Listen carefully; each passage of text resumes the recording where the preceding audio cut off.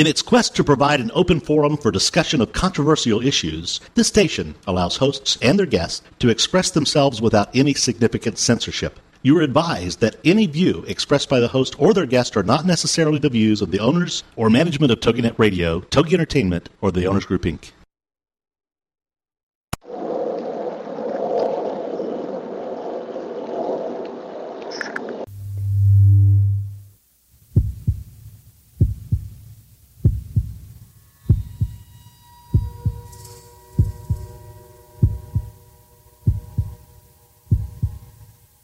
Come with us on a journey into the unknown, the unexplained, and the unbelievable. We will test your senses and challenge your beliefs. A world where science and religion clash. Or do they? You will meet real people and hear real stories, but you will not believe. You will witness strange sights and hear strange sounds, but you will not believe. This is the New England Ghost Project. Welcome to the Nightmare. Good evening, everyone, and welcome to another edition of Ghost Chronicles International.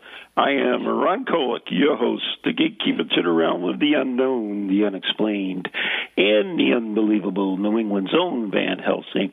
And with me, all the way, God bless you, across the pond, is the most famous, most haunted ghost finder general himself, Mr. Richard Felix. Good evening. What the hell? I think I've got hay fever. Yeah, I'm back. I'm all the way back from Bonnie, Scotland. Oh dear, what a time. And I've got hay fever as well. Oh, I mean, that was pretty good. You were up in Scotland, and I was chasing lighthouses up and down the East Coast, so we've had some good adventures. Absolutely. I had a fantastic time. Wonderful week with 50 Americans. Oh, from all over the world. Sorry, that's not true. That's not true. There was a lady from Australia. There were two ladies, at least two ladies, possibly more, from Canada, and the rest Americans from all over the country. I had a ball. I really did. They were great, and we didn't. I don't know whether we found any ghosts or not. No, so they got a lot of stories. Yeah, I had a couple of first night footsteps in the bedroom.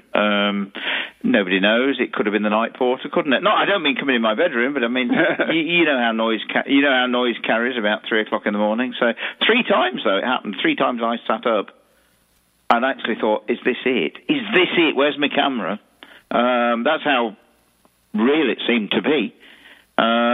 And the amazing thing was, as I left the place the next morning, the guys told me that that's the people that run the hotel, that they put me in that room on purpose because the part that I was in, which had got an old 4-poster bed in it, had been a secret room where a child had been kept locked away because there was something wrong with the child. Wow! And they broke into the room about 7 years ago when they were extending the hotel, and found an old bed in there and toys all over the place. Now, how about that? They didn't tell me anything about it until I was leaving. So I don't know. All I heard was footsteps, but and I'm not saying they were child's footsteps because I don't think they were, but interesting I think is the word to use. So yeah, I had a good time, really did. So actually, we have a good show today. We have a good friend of both you and myself, and he is none other than Mr. Gettysburg himself, Mr. Mark Nesbitt. Mark, you there? Good. We can. Mark. Yes, Ron. Oh, there we go. What happened how here? are you? Hi, Richard. Hello. How are you? Just fine. And long time no speak. Yeah, it's been a while. I know. I need to come out and see you. You know, as soon as I got you on here, I mean, I knew I was having you on the show today, but then I got these emails and stuff. Did you hear about this general's leg from the Battle of Gettysburg? It's making a tour of the country. No. Is this? Did you say general's leg?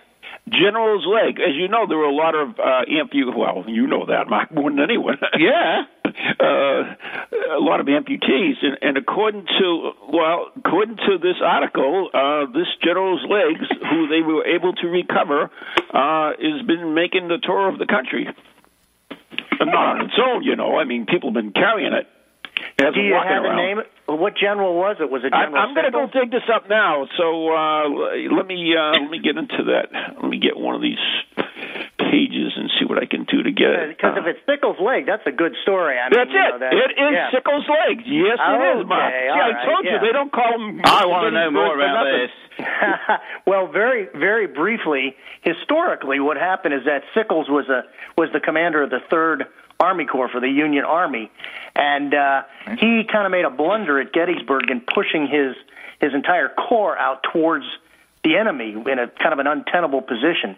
And as they're being driven back by Longstreet's Confederates, a Confederate shell comes flying in, hits him in the leg, and basically shatters his leg, kills his horse, and destroys his leg. So they take him, they're carrying him off the battlefield, and they amputate his leg because that's all they could do.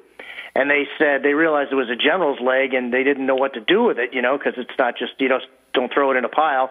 So they said, General Sickles, what do you want us to do with your leg? And he said, pickle it.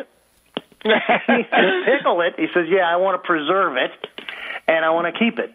And so eventually it wound up in one of the museums in Washington, D.C., and it is a true, and he used to take his friends down to the museum and show him his souvenir of the Battle of Gettysburg, his own amputated leg. So Sickles is quite a character, and so that's why there are hundreds and thousands of arms and legs amputated in the Battle of Gettysburg. Right. When they're going to put one on display and take it around the country, it could only be one, and that's Sickles. Isn't that amazing? See, I knew you would know about it. That's why I've been dying to hear more about it all day long. Yeah, that's great. That's great. What a promo piece, huh? but tell me, Ron, what's happening? Is it? I mean, when you say touring the country, it's on tour. It's got its own rock band. No. I mean, what are they doing? Taking it to various museums and putting it on show or something, or? Yeah, on display. I mean, when you think about it, what's the difference than taking the mummy of Tutankhamun? I mean, it's not still a dead body or whatever, or the skeleton of the Elephant Man. I mean, when you think about it. No, there's nothing different. It's fascinating. But I mean, who owns it? Pickle, I think. Well, and he did own it. I think he gave it to the museum. Yeah. I say, yeah. I mean, not joking apart, Mark. That should be in Gettysburg somewhere, shouldn't it? Yeah. Among other things, I've always thought there are several things that should be returned to Gettysburg, like General Armistead's sword. Armistead was the Confederate officer that led Pickett's charge and actually broke through the wall there. Yes. Yeah, I always thought that should be there, but that's down in the Museum of the Confederacy down in Richmond, Virginia. But yeah. Maybe Sickles Lake should be returned to Gettysburg. That would be a good place for it. What's funny, though, guys, and I want to ask you both this. I mean, when I first said that, you were saying his leg, and you thought it sounded so horrifying. But when you think about it, I mean, there are tons of skulls of humans out there everywhere. There are, this and that and everything else. But if we mention, like, a leg of somebody, which is probably, not all that important when you consider it, versus a skull, yet we have that, we cringe a little. Why do you think it is? Who's first? You go first, Mark. Well, I know I've seen photographs of it, and it's really not that. It's not a whole leg. It's just the bone of the leg, so it didn't really, make me want to throw up or anything. So the uniform's still not on it then, huh? No, it's just. But apparently the cannonball that struck him is there too, or a replica of the cannonball. Mm-hmm. But the leg is just bone now. But you can see where obviously something hit it and just shattered it. But they had, just remember, they also had for a while, touring the country, the mummified corpse, allegedly, of John Wilkes Booth. That's true. They claimed that he survived the Garrett Barn fire and then died many, many years later, actually in the 20th century. And then his body was apparently mummified, and they... like P.T. Barnum, they showed it around for 50 cents or whatever. You could go in and see John Wilkes Booth's body. So whether it was his or not, we still don't know. So what do you think, Richard?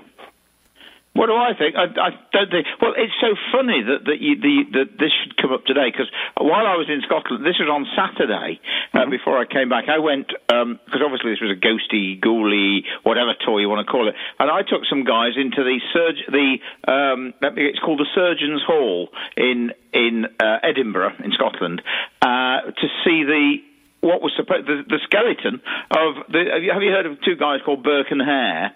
Of course. They were famous body snatchers. Great story behind that.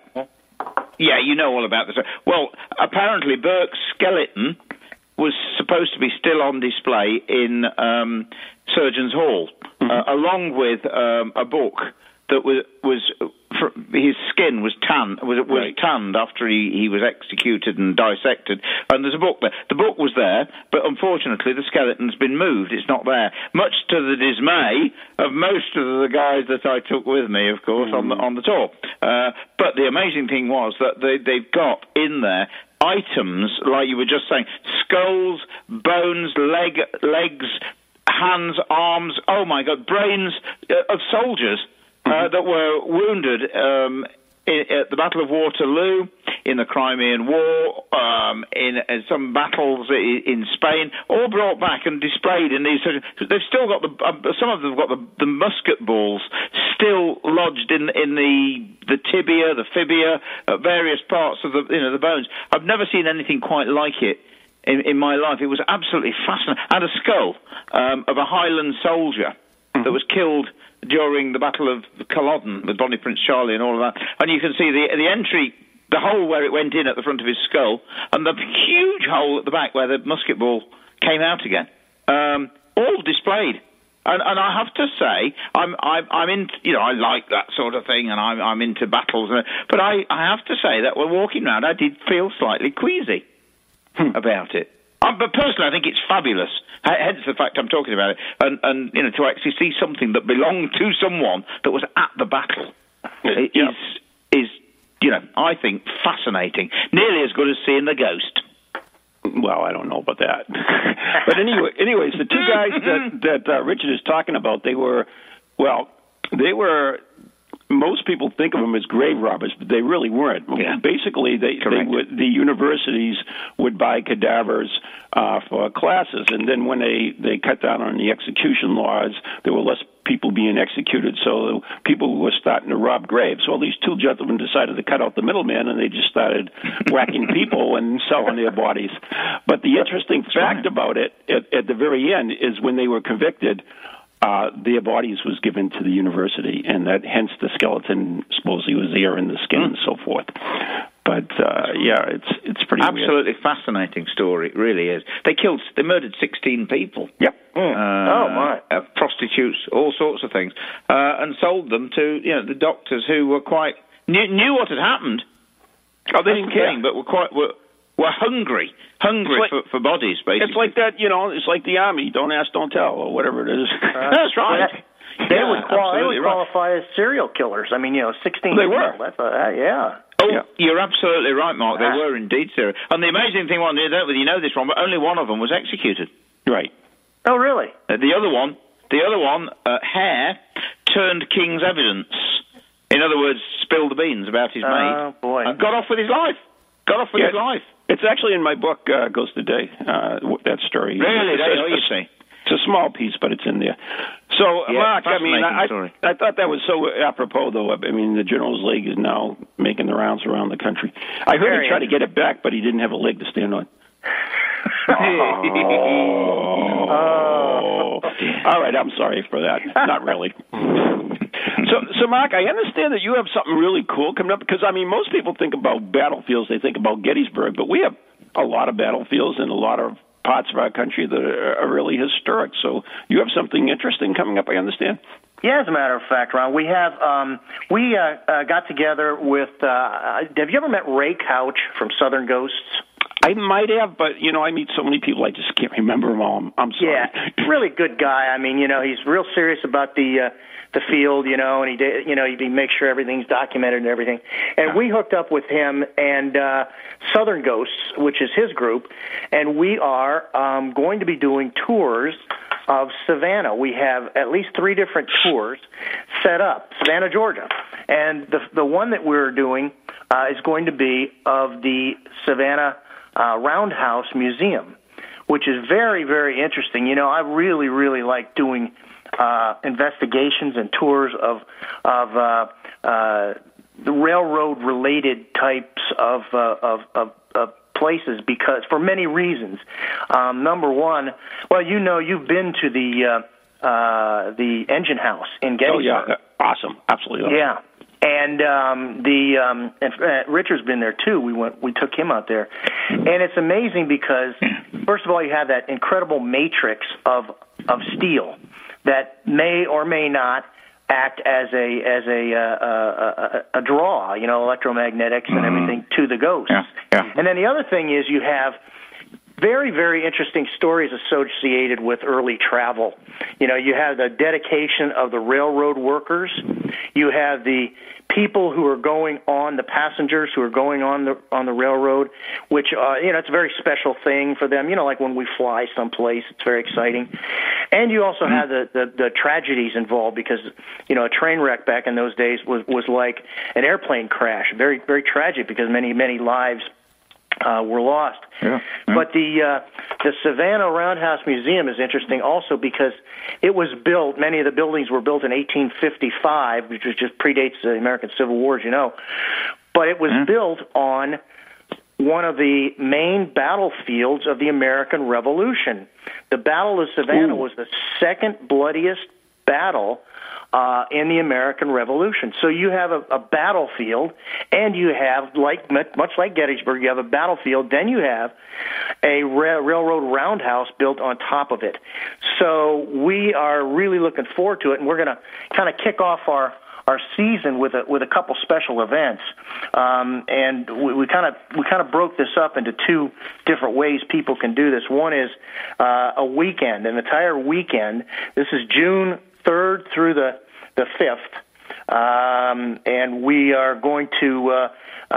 It's going to entail several places that we're going to investigate. We're going to investigate the Roundhouse Railroad Museum. We're also going to check out the Moon River Brewing Company. Ooh, I could go for that, right? I was going to say, and beer is not the only spirits that they have there to make a little pun.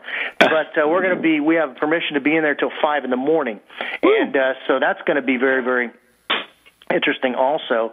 And but that's a whole weekend that people can come to Savannah enjoy that. But we're also offering it kind of a la carte as well on that same weekend. That'll be Friday, June 3rd, from 8 p.m. till midnight. People can do the Roundhouse Railroad Museum. And then on the next night, June 4th, they can do the Moon River Brewing Company from 11 till 5 in the morning. So we have a couple different price points there, and so people can do it. But I'm excited about it because Carol and I did a preliminary investigation there, which we always do whenever we're going to, you know, we like to do a little hands-on stuff. And the museum, the Railroad Museum, Roundhouse Museum, is really exciting. I mean, there's a lot of great stories coming out of there, and stories that are repetitive. In other words, people keep hearing these large metal, like a clanging, you know, like somebody's working on something.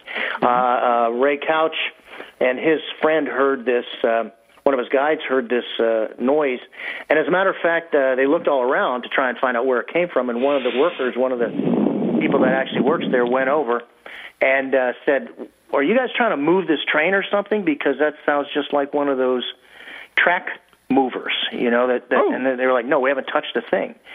So they heard the sound of one of these track switchers, and nobody touched anything. And some of the people whom they've taken through there have been on one of the cars. They have some restored cars. They're very beautiful. And all of a sudden, the car starts swaying. And this whole group felt it sway. And they thought somebody was trying to move the car. And 2 or 3 of them got out, and they looked around, and the car was not moving from the outside. So that's exciting. And then, of course, the Moon River Brewery has all kinds of stories and these are my favorite. You know, the waitresses are walking, they go downstairs to get some food or whatever, and all of a sudden they hear their names whispered in their own ears. So really? Yeah, classic. I've heard that a number of times where people actually hear their own name whispered to them. And and we toured that place too, and much of it is original. Some of the doors and everything are original to pre-Civil War, back in the 17th century. So it's going to be an exciting weekend. And of course Savannah is just a fabulous place in and of itself, with the history there, and of course the Civil War, the fact that Sherman actually spared the city, and thank God he did, because it's a gorgeous, gorgeous place. Mm-hmm. Wow! I actually was down in Madison, Georgia, which isn't too far from that. Uh-huh. And let's see, is it far? I don't know. Whatever. Anyways, in Madison, what they did is they took all their valuables and they put it out on the street, and they spared all the houses in Madison. Mm-hmm. Yeah, well, they did kind of a negotiation thing with Sherman also. You know, they basically went out and met him, surrendered the city, because they knew he was burning everything from Atlanta on the way south. And there are a couple of interesting things that happened in Savannah and in the area, tragedies, you know, that occurred. And so I'm excited about it. I can't wait to spend more time down there. Lane's going to be with us. You remember Lane Crosby? Mm-hmm. She'll be with us, and so we'll have a medium that I trust down there. That's always important. Yep, to help us out. And then, of course, Ray, and we'll have equipment for people to borrow. You know how I bring my, you know, we do ghost hunting light without, you know, we don't have these expensive things. You know, we just have things that people can get used to, and very quickly, EMF meters and quick read thermometers, and maybe the most popular items, you know, the pendulums and the dowsing rods. People love those things. They do. So, I'm sorry? They do. They absolutely love it. You know, it's the low so funny. stuff. It's so funny because exactly. It's not. Yeah. I mean, Richard, I don't. You know, the glass swirling and all that stuff. People love that stuff. Yeah, I mean, we see. I tend to go, being labelled as a historian anyway. I tend to be so much more interested in using, you know, the things that are to do with the mind and the spirit, I suppose. And you're absolutely, you know, glass swirling, talking, you know, that sort of stuff. Crystals. I love it, and I think you are right. It actually blows people's minds more when those things start to move, when they're operating them themselves, much more so than when an EMF meter shows a reading. Yeah, it's amazing, you know, but people do respond to it. And of course, Carol's pretty. I think her forte is the pendulum, you know, where she'll, and I'll see her off in the corner somewhere with her back turned when somebody's telling us stuff, and I know what she's doing. She's doing her own miniature paranormal investigation. But people will stand there and they will literally hold their arm as still as they possibly can with a pendulum, and then all of a sudden they'll ask a question and they'll start moving, you know, and they can't understand how it works because they're trying their best not to move it, but it does, and it yields things too. Actually, blows your mind. I actually have to tell you a funny story. Is we just got back from that 3-day lighthouse tour up and down the coast. In one of the lighthouses, they had some prizes, and they had a drawing, and all the people that there was 2 prizes, and one was won, and there was one left, and there was 2 tickets left. So everybody had drawn, and they were still left. So I said, I'll buy the tickets. So I bought the tickets, and I put the 2 tickets down on the counter face down. And then I took the pendulum out, and I went over one, is this a winner? And it said no. And then I went over the next one, is this a winner? And then I got a maybe, okay. So it wasn't a yes, but it was a maybe. So I went back on the other one, no again, back on the other one, maybe. So I did that 3 times, and it was consistent. So I said, okay, I know that this is not a winner. And I flipped it over, and it was the loser. And I flipped over the other one, it was the winner. So it does work. It's really weird. I mean, I didn't expect it to, you know, because I know you can influence the pendulum, but it was interesting. Well, and people just went, ooh. I think I told you the story about about Cecil Downing, who was a dowser from Pennsylvania and had, literally discovered 600 or 800 wells. And we went out to the triangular field, and he was actually, at Gettysburg, and he was actually doing kind of an S shape, like a serpentine walk through the field, and you could see where he'd hit a certain spot. And now he used a type of dowsing rod that was split in the middle and would just point downward. That was his. Right. It was made out of plastic, believe it or not. Really? And periodically he'd be going along, you'd see it point down and point down. And he said, out in that field by that rock, there is like a radiation from that rock of ley lines. He said, I'm picking up the energy from them. He says, it's my theory that ghosts travel more easily along the ley lines because there's energy automatically in those ley lines. And they pick up on that energy and they can move. And that's why this field is so haunted. And it was amazing to see him work this field, And once you get used to those, like Richard said, it's very, very simple. It's just basic stuff, and I think that's why it works for so many people. Yeah, the old ways. Yeah, it's true, isn't it? Yeah. Yeah, and they love it. They really do. I also do it. I've taught myself to do it all. Guys, I'm not in the slightest bit psychic or medium. Oh, you keep saying that. We don't believe that anymore. Well, I think it's true. I just don't think. But I mean, I taught myself to do all of this, and I also use a forked stick. A piece of hazel wood or rowan tree in the shape of a Y. With a bit pointed, which is the old original way you tension it in your hands and off you. And I tell you something, that people go bonkers when they see that, and it works just the same. And that is like you're saying with the stick, with the piece of plastic, it points down. Right. When you reach something like water or something else that you're looking for, and if you hold onto it and keep hanging on, it'll break your wrist. Rich, next time I see you, you could definitely demonstrate that for me, because that's one thing I've never ever tried. Have you never seen it? I actually do it on stage with. I actually get someone. I put two bowls on the stage, one with water in and one without, and cover them over so nobody knows. And then I just get a member of the public up there. Mm-hmm. And I teach them how to do it. And usually, I'm not saying always, usually it works for them, and they just can't believe it.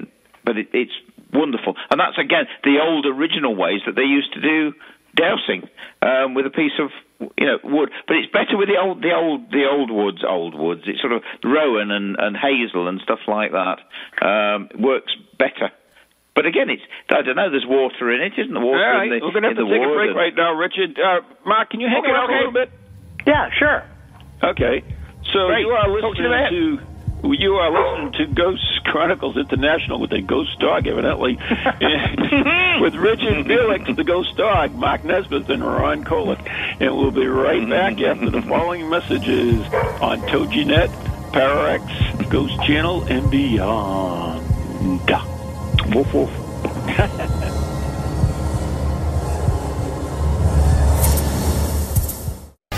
Welcome to TogiNet, radio with a cutting edge.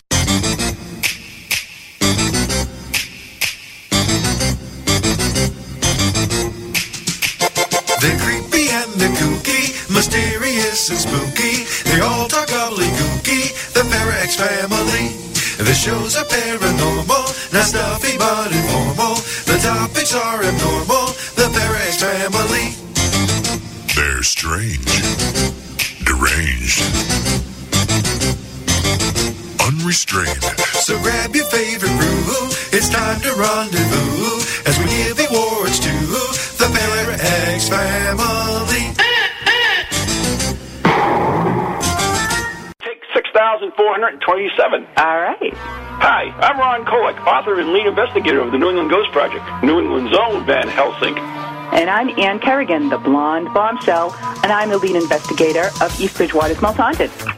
And we'd like to invite you to tune in Ghost Chronicles, The Next Generation, every Wednesday night at 7 p.m. Eastern Standard Time on www.toginet.com. So Ann, what are they going to hear on this stupid show? What are they going to hear? They are going to hear things that they can't believe are happening. like Beyond Bizarre. And cemetery tripping. Oh, that's your deal, right? Absolutely. Yeah, one of these days you're going to get so scared of one of these cemetery tripping things that I'll have to get a new co-host. I am brave beyond belief. Yeah, we'll see. Scares me. So anyways, if you're bored and you got nothing to do on Wednesday night, tune in to Ghost Chronicles Next Generation with Ann and Ron. See you then.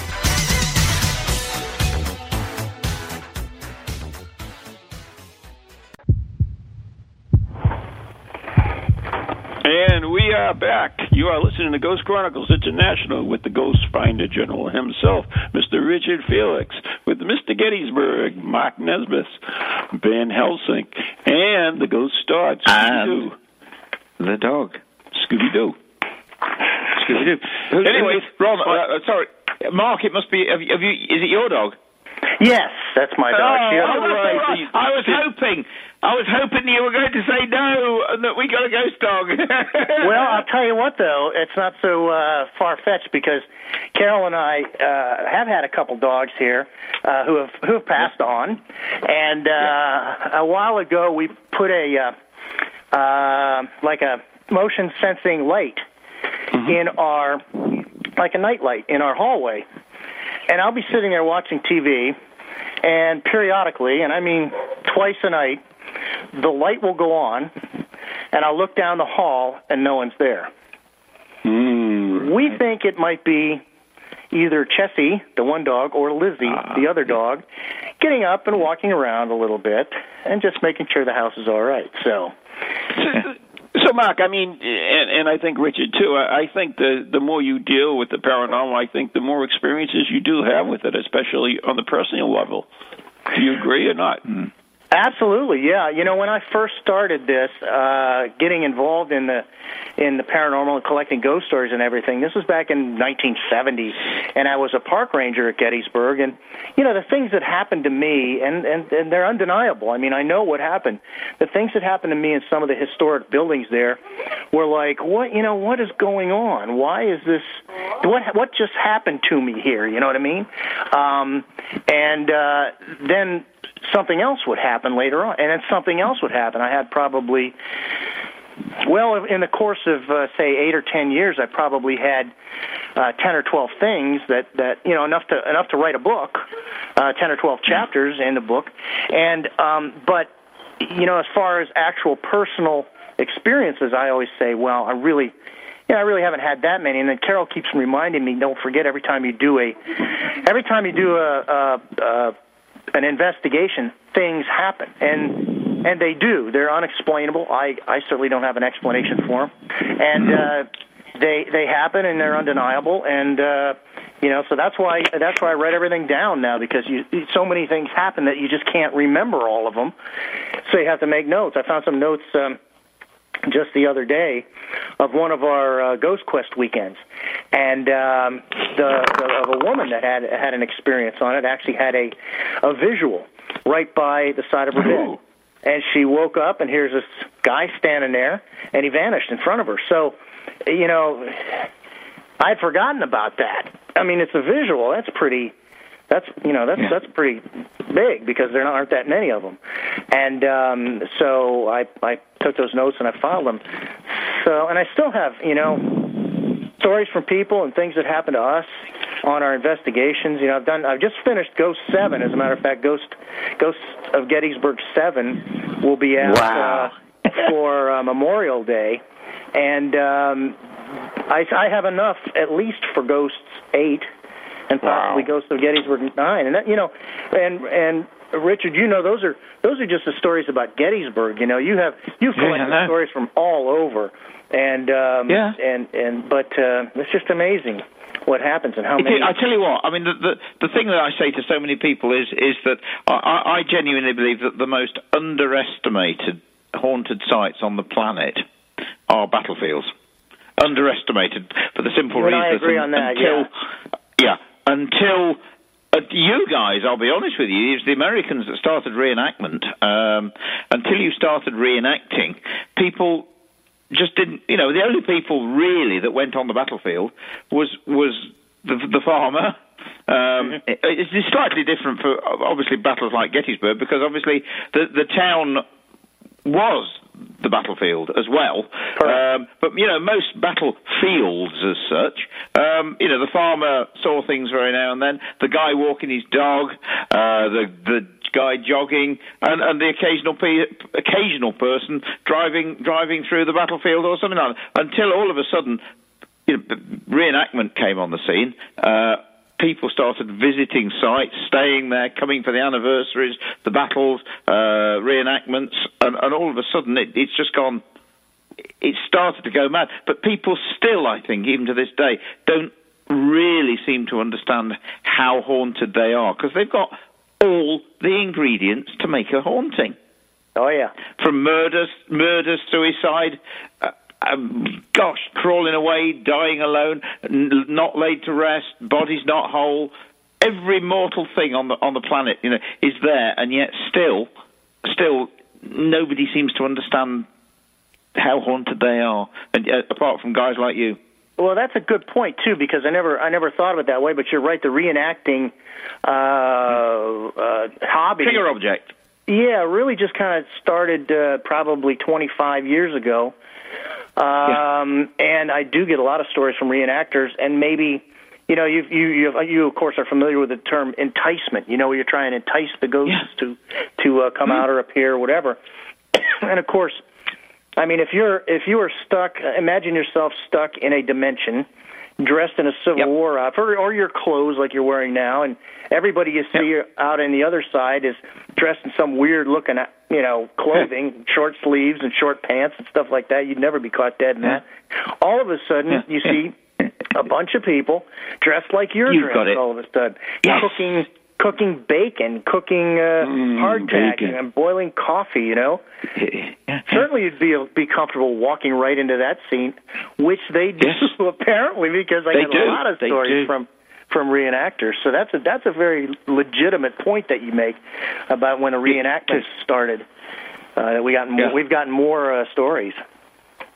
Yeah, and of course the other thing you've got is, again, all the ingredients, as I say. So you've got a guy that was blown to vaporized, by a shell or whatever happened, and wham, and because I sort of say, like, I'm sitting here now and a 10-ton weight smacks on top of me, then I don't even have time to blink. Never mind prepare myself. So in other words, I don't know I'm dead.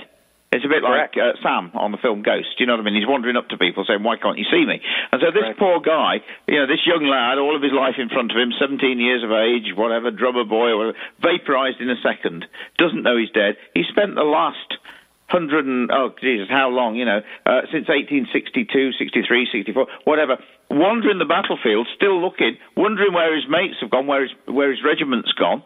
And all of a sudden, he sees a group of guys in grey uniforms walking towards him. Oh my God, they're back! Gee, man, where have you been? They're reenactors. Well, you guys did that when you came to Gettysburg. You went out and got uniforms, and I think that was good to do that, because yes, you're going to if you're going to encounter.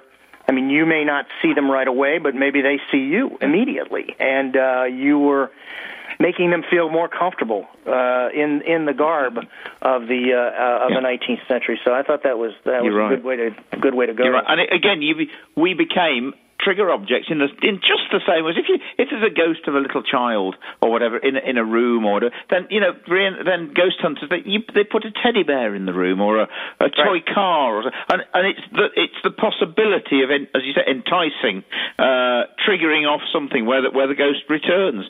And Roll and I both know, of course, that it did happen to me at, on Little Round Top. That's right. Yeah. Which was, to me, oh, come on, that was one of the biggest, best events of my life, the possibility of, one of the guys of the 20th Maine actually enacted with me. Yeah.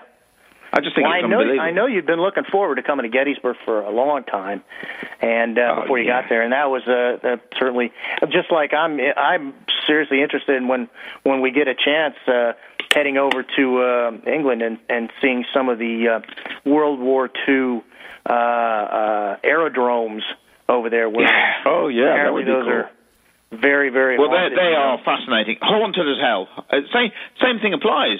Same thing applies. We've got a fascinating story of a B-17 that was circling round an airfield, an English airfield. He was badly damaged. He'd come back from a raid, daylight raid, of course, and he was asking permission to land, and they wouldn't allow him to because they'd got Lancaster bombers, I think, on the runway at the time, and they were, they kept telling him to go round, and he went round about 3 times. He was getting more and more angry, and all of a sudden that was it. The plane just ploughed into the at the end of one of the runways.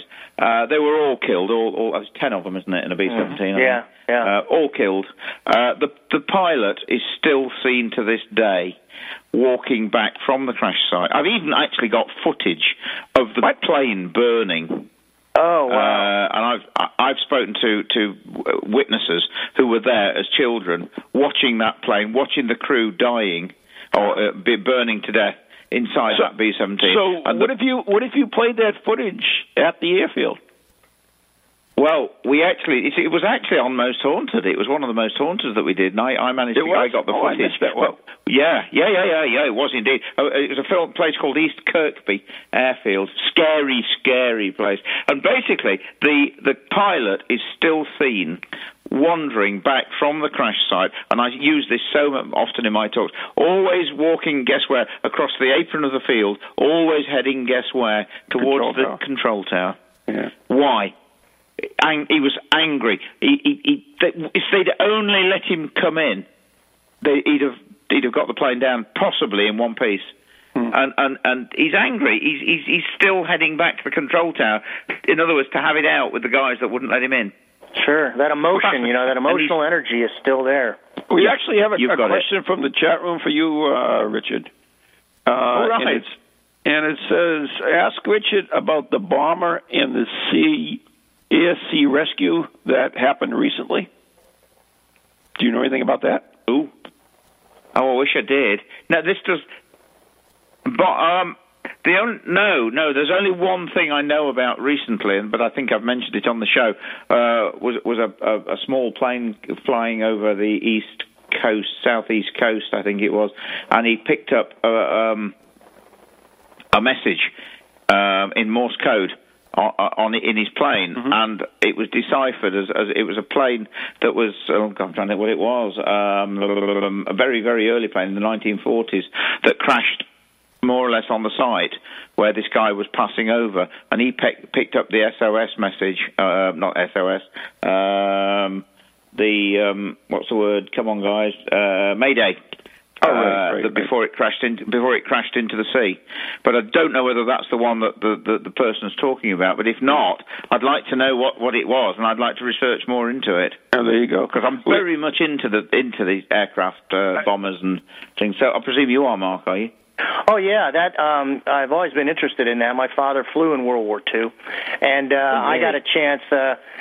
Carol bought me a birthday present of a flight in a B-17. There was one. Oh, you lucky man! Yeah, one of these restored B-17 bombers flying out of York, Pennsylvania, which is just a few miles from Gettysburg. So I got a chance to fly about a half an hour in one of them with a World War II co-pilot. He had purchased. Someone had purchased for him what they call stick time. In other words, he got to sit behind the controls once again for the first time in 60 years. Yeah. Wow. So it was fascinating, and it was also, once I got off the airplane, Carol said to me, "Well, you live on hallowed ground there at Gettysburg." She said, "But remember, you were just flying in hallowed ground. Young men got on that airplane, never knowing whether they were going to ever get off again." Right. And it was, and that's how it was. These things would start to go down and start to spin, and these poor guys would be pinned up against a bulkhead. I mean, they'd be completely alive and trying to reach. They can't, all of a sudden when you're in that centrifugal force, your arm weighs 200 pounds. You can't lift it up to get yourself out of the airplane. These poor guys would just auger into the earth still alive. It was just horrifying, to think about that. It is, and again, totally vaporized, just wham. Sure. What's interesting is about a year and a half ago, Thermal Dan, he's in the Civil Air Patrol, and he was able to let us investigate a B-17. So we went on board, we did the hack check, we did some everything. But this is pretty cool, though. While we were on there, we had some neat results about some other stuff, but we also did the pendulum, too. And we kept asking, was this, there was a ghost on board or a spirit associated with it. So we were trying to figure out what happened. Was it over Nuremberg? Was it over here? So we kept asking it, was it over the Pacific and all this stuff. And it kept saying no. And then we went through the whole night, series of questions. And what we found out, and we were able to verify, is the plane was actually made of parts from different planes. Right. And the spirit, and we can't tell if it's the exact spirit, of course, it was associated or the exact part, but some of the parts came from this particular factory where a couple of the workers were killed by the propeller at the factory. And that was one of the interesting thing is when we were doing the panel, it actually drew us outside. We ended up by one of the engines, and that's where the spirit was hanging out. And this was his story that he was telling. And so here we have this, B-17 from the war and everything else, and you expected all these, ghosts associated with this and that. But yet it was someone who was actually killed while making the plane. That's interesting. Wow. I just read a story like that about Savannah, as a matter of fact, just earlier today, about a pilot and his co-pilot who were in a transport plane, and there had been a wreck, a plane wreck, and they had landed, and they were actually flying the parts back to Savannah. Mm-hmm. And as they're flying these parts back, obviously men had been killed in that wreck. They were flying the parts of the wreck back, and as they're coming in to the Savannah airport, they make the call to the tower that they're coming into the tower, and right after that they hear a plane that sounds like it's right behind them, and his call sign was Thunderbird, and he talks about Thunderbird coming in and such and such a number 15 runway, and they were wondering who's behind us, but the tower never heard it. So they heard it, and so they landed, and they looked behind them to look for the airplane that was coming in. Nothing was behind them. And they talked to the guys at the tower, and they're like, no, we didn't hear anything. So you had a very interesting conversation between the ghost plane and many stories like that. There are that people picking up, signals, because they're all out there, aren't they? Still, these signals are still sort of, I think, traveling around the Earth's atmosphere or something like that. I don't know whether they're actually ghost messages or whether they're just old just bouncing around all day, right? Yeah. But what's interesting? Well, one quick story with that is also that in my new book, Ghosts Today, there's a story of, I believe I can't remember the flight number offhand, but it was 401, and that actually happened during my lifetime. It crashed into the Everglades in Florida. And then the pilot was killed, and I believe the navigator. And these guys kept showing up on other flights to that same and when they investigated, they found out that what they had done is they had actually salvaged some of the parts of that plane that it went down, and so they believe that those two men were actually warning the other people on the other flights that we're not sure this is safe or not because they came from the plane that had been crashed. I flew down to Florida the day before that happened. Did you really? Yeah, and I was in the 70s, and I was. Yeah, we had. Yeah, I think it was the day after we were there. The next morning, they said that. That night, the night that we had flown down, a plane crashed into the Everglades, and I'm like, oh, no, that's scary. Gee whiz. But, John Fuller wrote a book on that. Yeah. Did he? Yeah. I mean, I've seen a movie on it, too. And I mean, it's quite a hard like the Ghost of Flight 401, I think, wasn't it? Something like that. I believe so. Yeah. But it's interesting as hell. Which is fascinating. Ghosts can be anywhere. I mean, obviously it just doesn't have to be a battlefield or a house. People want to see a haunted house. No. Not necessarily, it doesn't have to be a house. It can be anything or anywhere. So, anyways, Mark, absolutely. you know, we're only supposed to have been on for a while, and as usual, we always have these great conversations. Take him over. But once again, why don't you tell us where people could sign up for some of these events that's happening down in Savannah and so forth? Well, they can always get information from our website, which is ghostsofgettysburg.com. That's always, the place to go for some of these things. And but the one weekend is June 3rd through the 5th. That's the Savannah and Guest Investigation weekend. And they can either go to our website, but to register or for more information, they can always go to southernghosts.com/Savannah. southernghosts.com, just like, in the South. Right. And they'll be able to register there and get more information on that. But it's going to be a great weekend. I can't wait to get down there and do that. And it's exciting because it's to me it's virgin territory. I've only done a preliminary investigation down there, and so I'm looking forward to spending some time in those two places. The Roundhouse. That's the cool Museum. thing about it, Mark. I mean, first of all, I know that you're an awesome investigator. I've had the pleasure to work with you several times. Thanks, Ron. And no, seriously, I have never seen anybody get EVPs like you do. It's like they all want to chat to you. It's like, hey, Mark, let's talk. I mean. That's amazing. I mean, why do you think that is, Mark? I'm not trying to play your sport.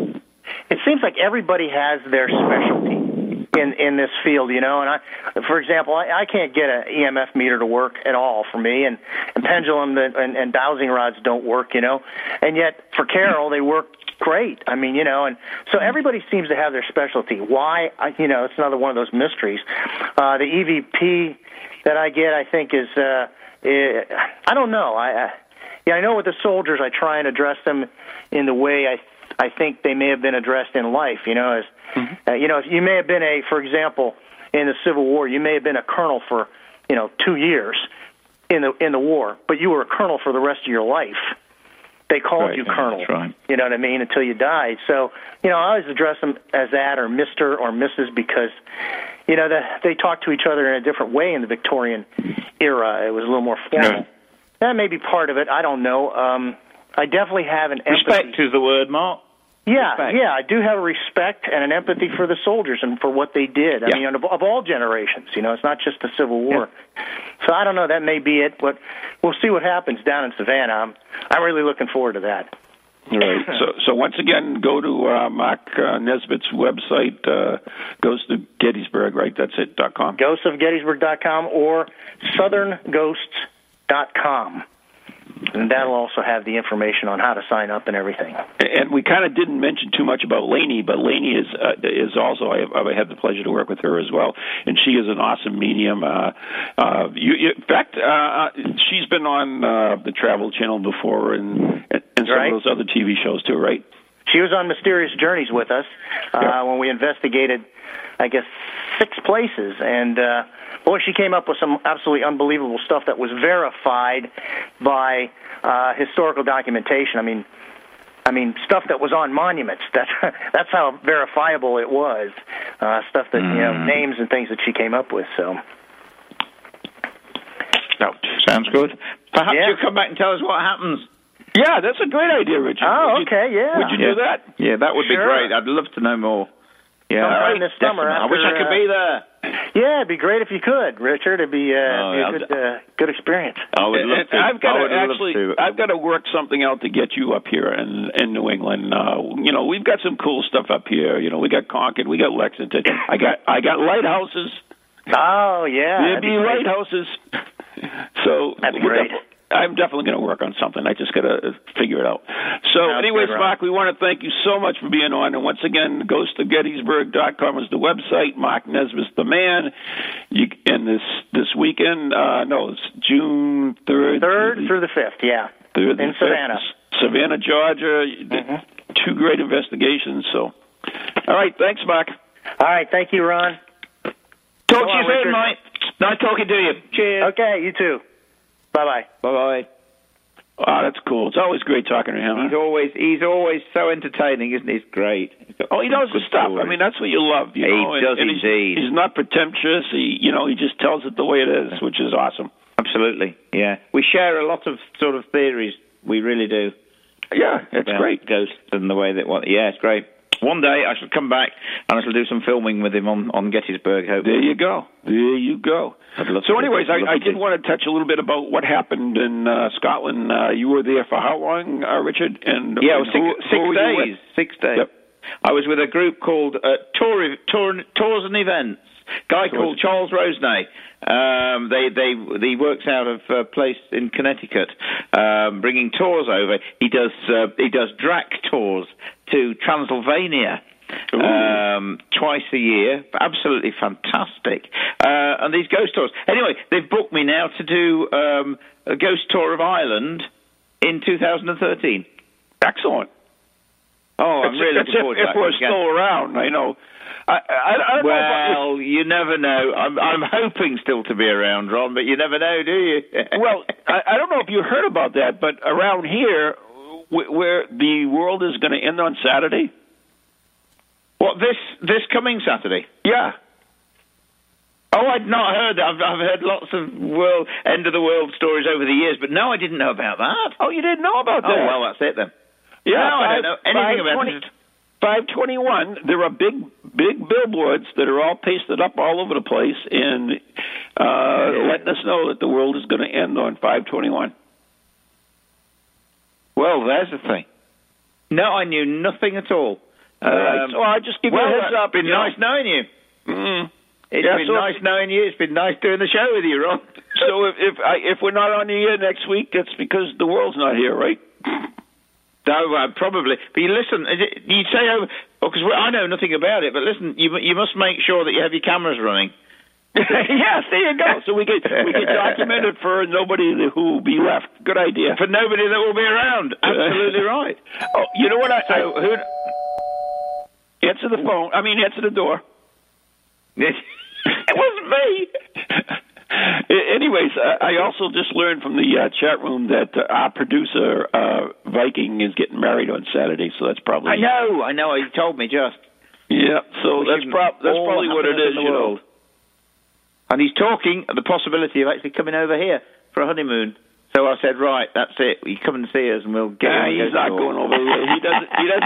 He doesn't have his passport. It'll take him a freaking month. Well, he can get one by the summer. No, by the summer he could. That's for sure. Yeah, exactly. But anyway, he's not coming. So, yeah, it's the rapture. I guess that's what's coming. It's the anniversary. Oh, right. Anniversary of the Great Flood. Really? I don't know how they would know that. I hope that we'll be able to talk to you next week. But if not, then we'll be there in spirit, won't we, Ron? Oh, absolutely. We'll be doing I was going to say we'd be doing it in heaven, but according to Hawkins, there is no heaven. So I don't know where the hell we'll be. Or maybe we'll be in hell. I don't know. We may be in hell. Yeah. Well, why be up there? Why be in heaven and be lonely? There you go. But anyway, you got any events coming up you want to mention before we... I've got any events coming up? I don't think... I've got a horrible thought. No, I've got obviously this, this psychic and science event coming up. That's not till September, October, and November. I am doing a new place next Saturday called Cannons Hall, but I don't know anything about it. I've never been to it. It's a virgin territory. Nobody's investigated it before. But there's some connection with something that fascinates me. That's a guy that was in the charge of the Light Brigade at Balaclava. And I have yet to find out more about it. It's a week on Saturday, and I'm really quite looking forward to it, to say the least, because I've never been. It's called Cannons Hall. So whether there's some cannons there... from the cannons of the Light Brigade, or... Well, you never know. Because that's what they charge 12 cannons. Who knows? I'm quite excited about it, but I don't know any more about it yet. But it's with a company called Ghost Night Events. Okay. So if anybody's interested, look up Ghost Night Events on Google, and come and have a look, because I don't know whether they've got places left or not, but it's going quite well. But I'm excited about it. So, but other than that, no. I'm doing a whole fortnight of ghost walks over the next fortnight, because my son Ed is moving house with his fiancée. Oh boy! Congratulations! So guess who's got to do all the ghost walks? All right, time to wrap it up, Richard. Good night, all right, guys. Nice talking to you. Bye-bye. Talk to you soon. Happy hauntings. From ghoulies to ghosties, long-leggedy beasties, and things that go bump.